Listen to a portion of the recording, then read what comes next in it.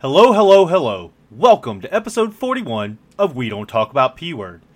This will be our last episode for the next 2 weeks as we are taking a break for Thanksgiving. Over the past several weeks, we have been talking about what's the matter with our government. We have discussed each branch of government, and I have provided some examples of where we've gone wrong.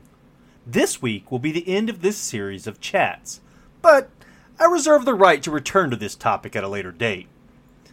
Today, I want to discuss a few more things that would improve our government.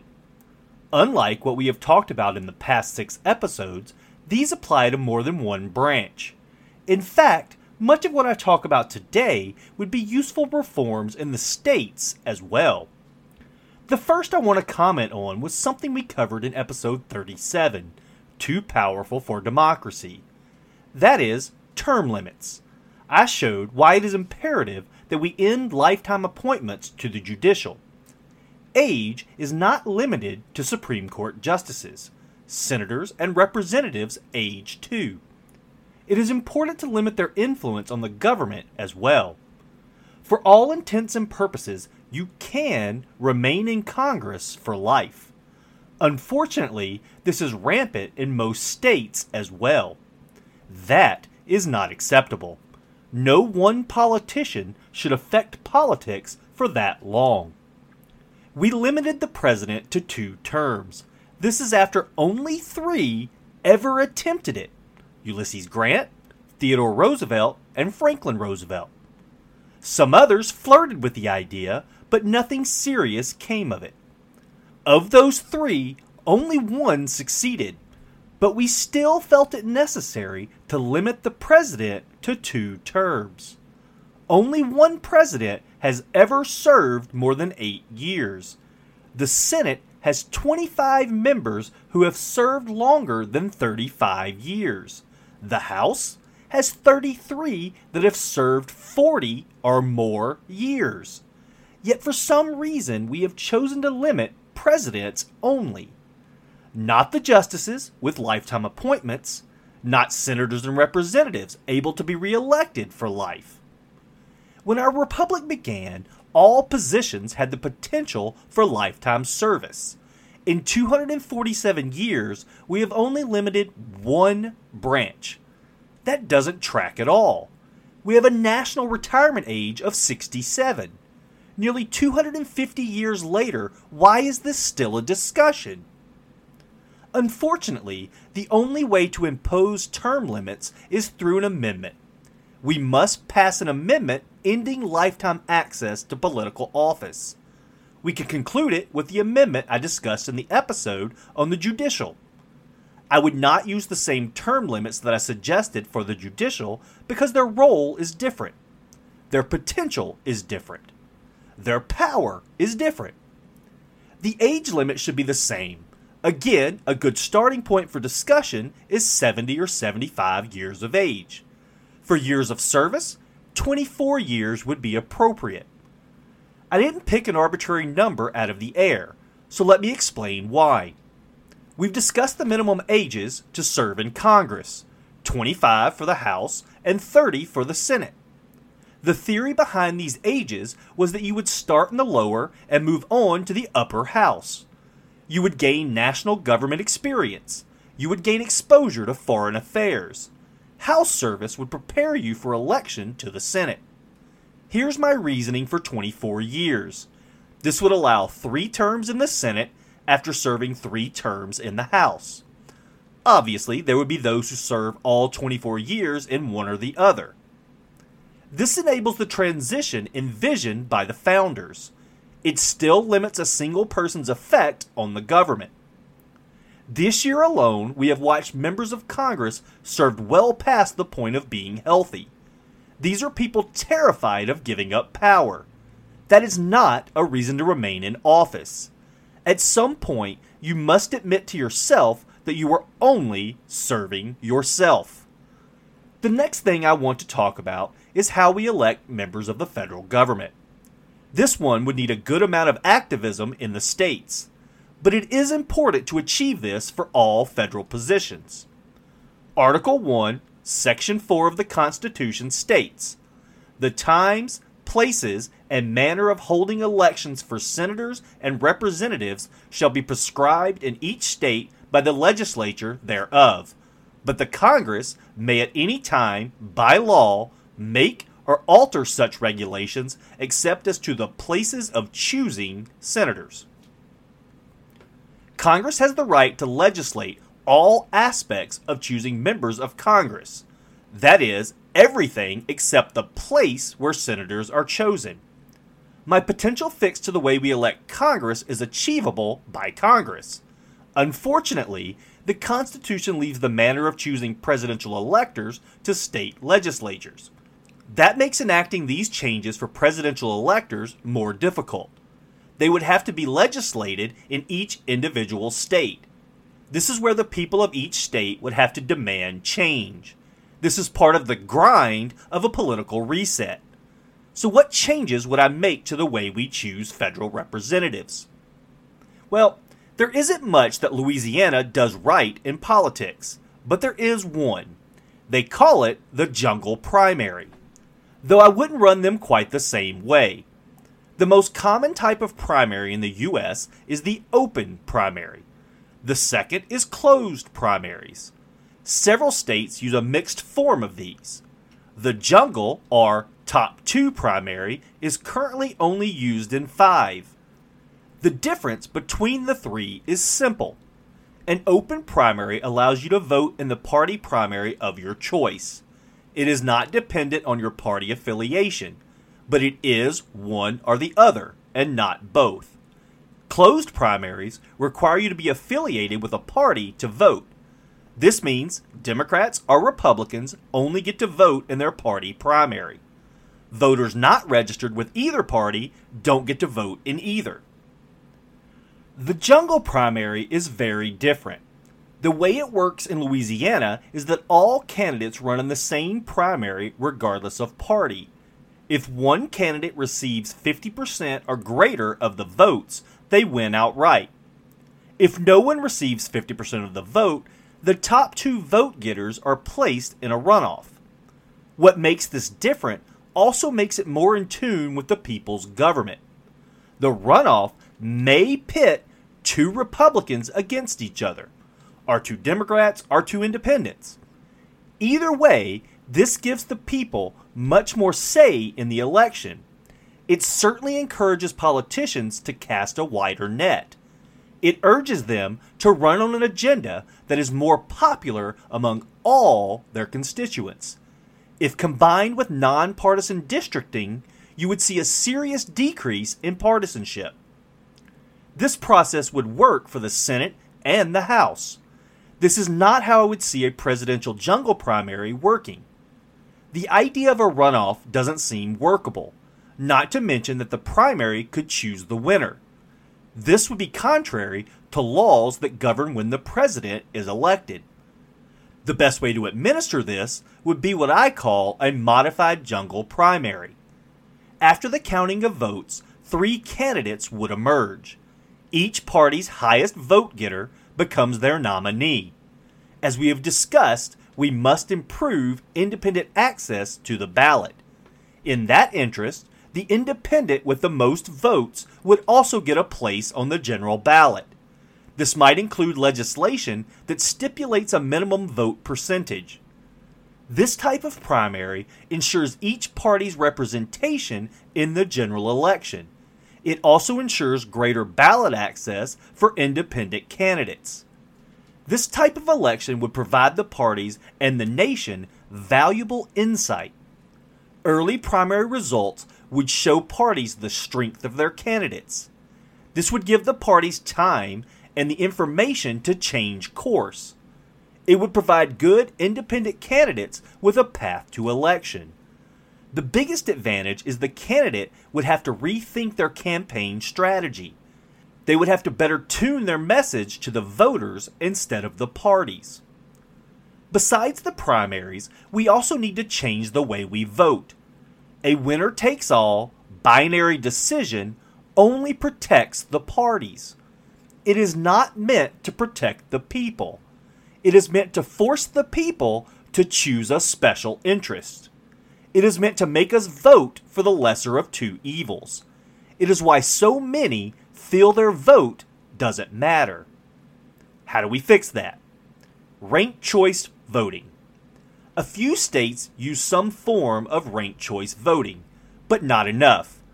This might be a little technical, so bear with me, as it's important to understand. Ranked choice voting allows you to list your preference among the candidates running. I'm going to say this slowly since it can be confusing.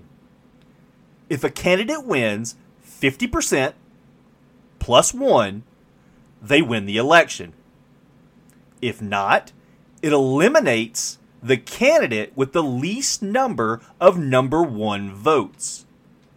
All ballots listing that candidate as their number 1 choice now have their number 2 choice added to the total count. With no majority, the next lowest is eliminated. This process continues until one candidate wins a majority. I'm going to give you a second here in case you need to rewind and listen to that part. I know it can be confusing. The reason this is so important is it ensures a much more representative outcome. The people get to make a choice of candidates and are not forced to choose a party. I hear all the time that voters don't vote for an independent because it is throwing away their vote. This would end that. You could choose independent or third-party candidates without fear of tanking the election. This would lead to more independent and third-party candidates getting elected. Independents balance our political system. This makes our democracy stronger. When the choice is binary between two evils, that isn't a choice. You're just praying you don't make things worse. The only reason not to install ranked choice voting everywhere is partisanship. The only people benefiting from single choice voting are the political elites. They force you into choosing their party candidates whether you like them or not. They decide the agendas whether you agree with them or not. It's no wonder that the quality of candidates has withered. It's no wonder that so many choose not to vote. Currently, there is no reason to put forth candidates that want to represent the people.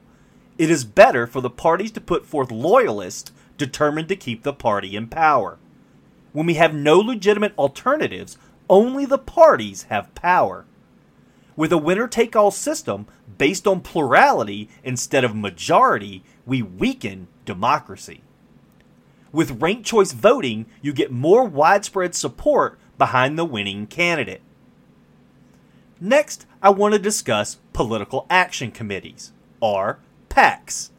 These are organizations whose only purpose is to influence politics, for good or bad. Before we talk about PACs, I want to talk about how politicians get the money to run for office. We'd like to believe that the people fund campaigns. The parties hope we continue to believe that. These days, that's not true. At least not completely, if it ever was. Note that individual states determine their own contribution laws. The limits we discussed today pertain only to federal elections. Most states aren't much different, though. All are beholden to moneyed interests. These are the numbers for the upcoming 2024 campaign season. An individual American can contribute up to $3,300 per election per candidate. Additionally, we may donate up to $5,000 a year to federal PACs. Lastly, we can contribute up to $41,300 per year to national political parties. Let me put this into perspective. For the 2020 election cycle, less than 1.5% of Americans contributed more than $200 to a federal election. That includes candidates, parties, PACs, and other organizations. That's less than 5 million Americans in a population of over 329 million. The 2020 election was the most expensive election in history. Nearly $14.5 billion was spent. It's obvious that the people aren't funding the entire campaign. That is where PACs and super PACs come in. I'm going to warn you that the whole PAC system is working as intended, meaning that it is confusing and vague. I will try to simplify it. I don't know how successful I'll be. There are 3 types of PACs. There are connected PACs and non-connected PACs. Then there are super PACs, which are a similar but separate type of beast. Connected PACs are connected to an organization. This might be a business, a nonprofit, a union, or a health organization. These PACs can only receive funds from those associated with their organization. Non-connected PACs represent special interests. These might be ethical, religious, political, or single issues. Examples include candidate PACs, congressional leadership PACs, and things like the Planned Parenthood PAC. These PACs can receive funds from any individual. I'm going to ignore super PACs for a minute to tell you what basic PACs can do. PACs are authorized to donate $5,000 to a candidate or their committee per election. They can donate up to $15,000 to a political party per year. They can also donate up to $5,000 to another PAC per year. Here's where the real problems begin. A PAC may make unlimited expenditures on behalf of a candidate or party. This means they can air TV ads and send campaign mail, etc., that support a candidate's position on something. The only rule is they cannot collude. They just can't talk to each other about it. But it is easy to create complimentary political ads without collusion. They watch their own ads. They know their voting history. Sometimes, a lot of times, they collude anyway. The bottom line is it isn't hard to create complimentary material for a campaign. Admittedly, this has the potential to backfire as well. Typically, the candidate will just disavow the PAC and it's forgotten. Do you want to know the secret to recognize a candidate ad versus a PAC ad? Listen to the end of the ad. If it says, "I'm generic candidate's name and I approve this message," or some version of that, that's a candidate ad. Any other ad is a special interest ad. The PAC logo and name will be somewhere near the end or static at the bottom of the ad. Then we have super PACs. These are PACs on steroids. PACs have been around since the 1940s, but super PACs were imposed on us in 2010. In 2010, the Supreme Court decided a case. You may have heard of it. Citizens United versus Federal Election Commission. The results of this case were a serious blow to the people. In their purchased, unelected wisdom, the Supreme Court sold the rights of the people. They said that corporations were entitled to the rights of the Constitution. They determined limiting the contributions of any person was against their constitutional rights. The opinion said that spending money on politics equals free speech. They connected corporations to PACs by calling them an association of people. According to the case, this entitled them to the right of free speech. It also upheld a lower court ruling: PACs can make unlimited independent expenditures. That is, as long as they did not donate to candidates, parties, or other PACs. With that ruling, super PACs were born, allowing corporations to influence politics. What makes super PACs different is that they are independent expenditure only. This means they cannot give to candidates, parties, or even other PACs. Everything they do must be independent. But I've already told you why that is vague and largely unenforceable. Here is what makes them so problematic. Since Citizens United, the amount of dark money in politics has exploded. Individuals, corporations, other PACs, and unions can make unlimited contributions to these super PACs.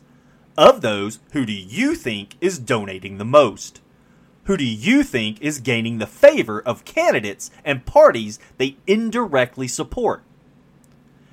Speaking of knowing who spends the most, that's the biggest problem. We don't know. That is why we call it dark money. There are disclosure rules. Super PACs are required to report their contributions and expenditures.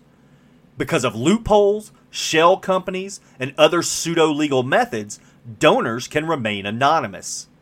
This is how foreign money is laundered into our political system.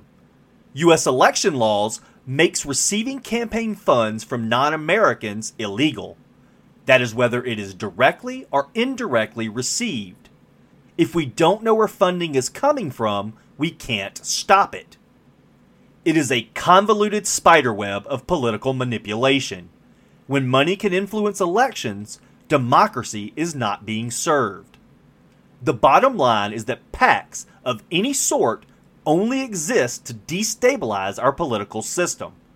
They do this by injecting excessive amounts of untraceable money.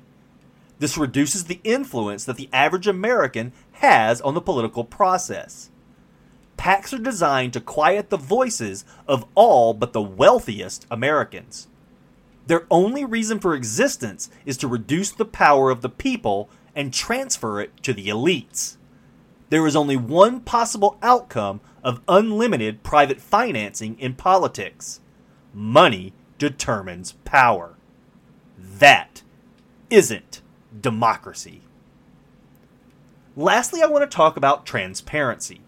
An independent candidate must be committed to bringing transparency to the government. Notice I didn't say bring it back. I am not denying that some secrets are necessary for national security. My job in the Marines dealt with intelligence gathering. I get it. I support it. But the American people deserve more transparency. Their government owes them that where it is possible. The agenda and progress of federal branches and agencies should be the least of what's possible. An independent president must commit to more transparency in our government. In that interest, they must provide regular progress reports on the executive branch. They must be willing to do this at Congress's request. They must regularly provide these to the people. In the age of the internet, this is simpler than ever.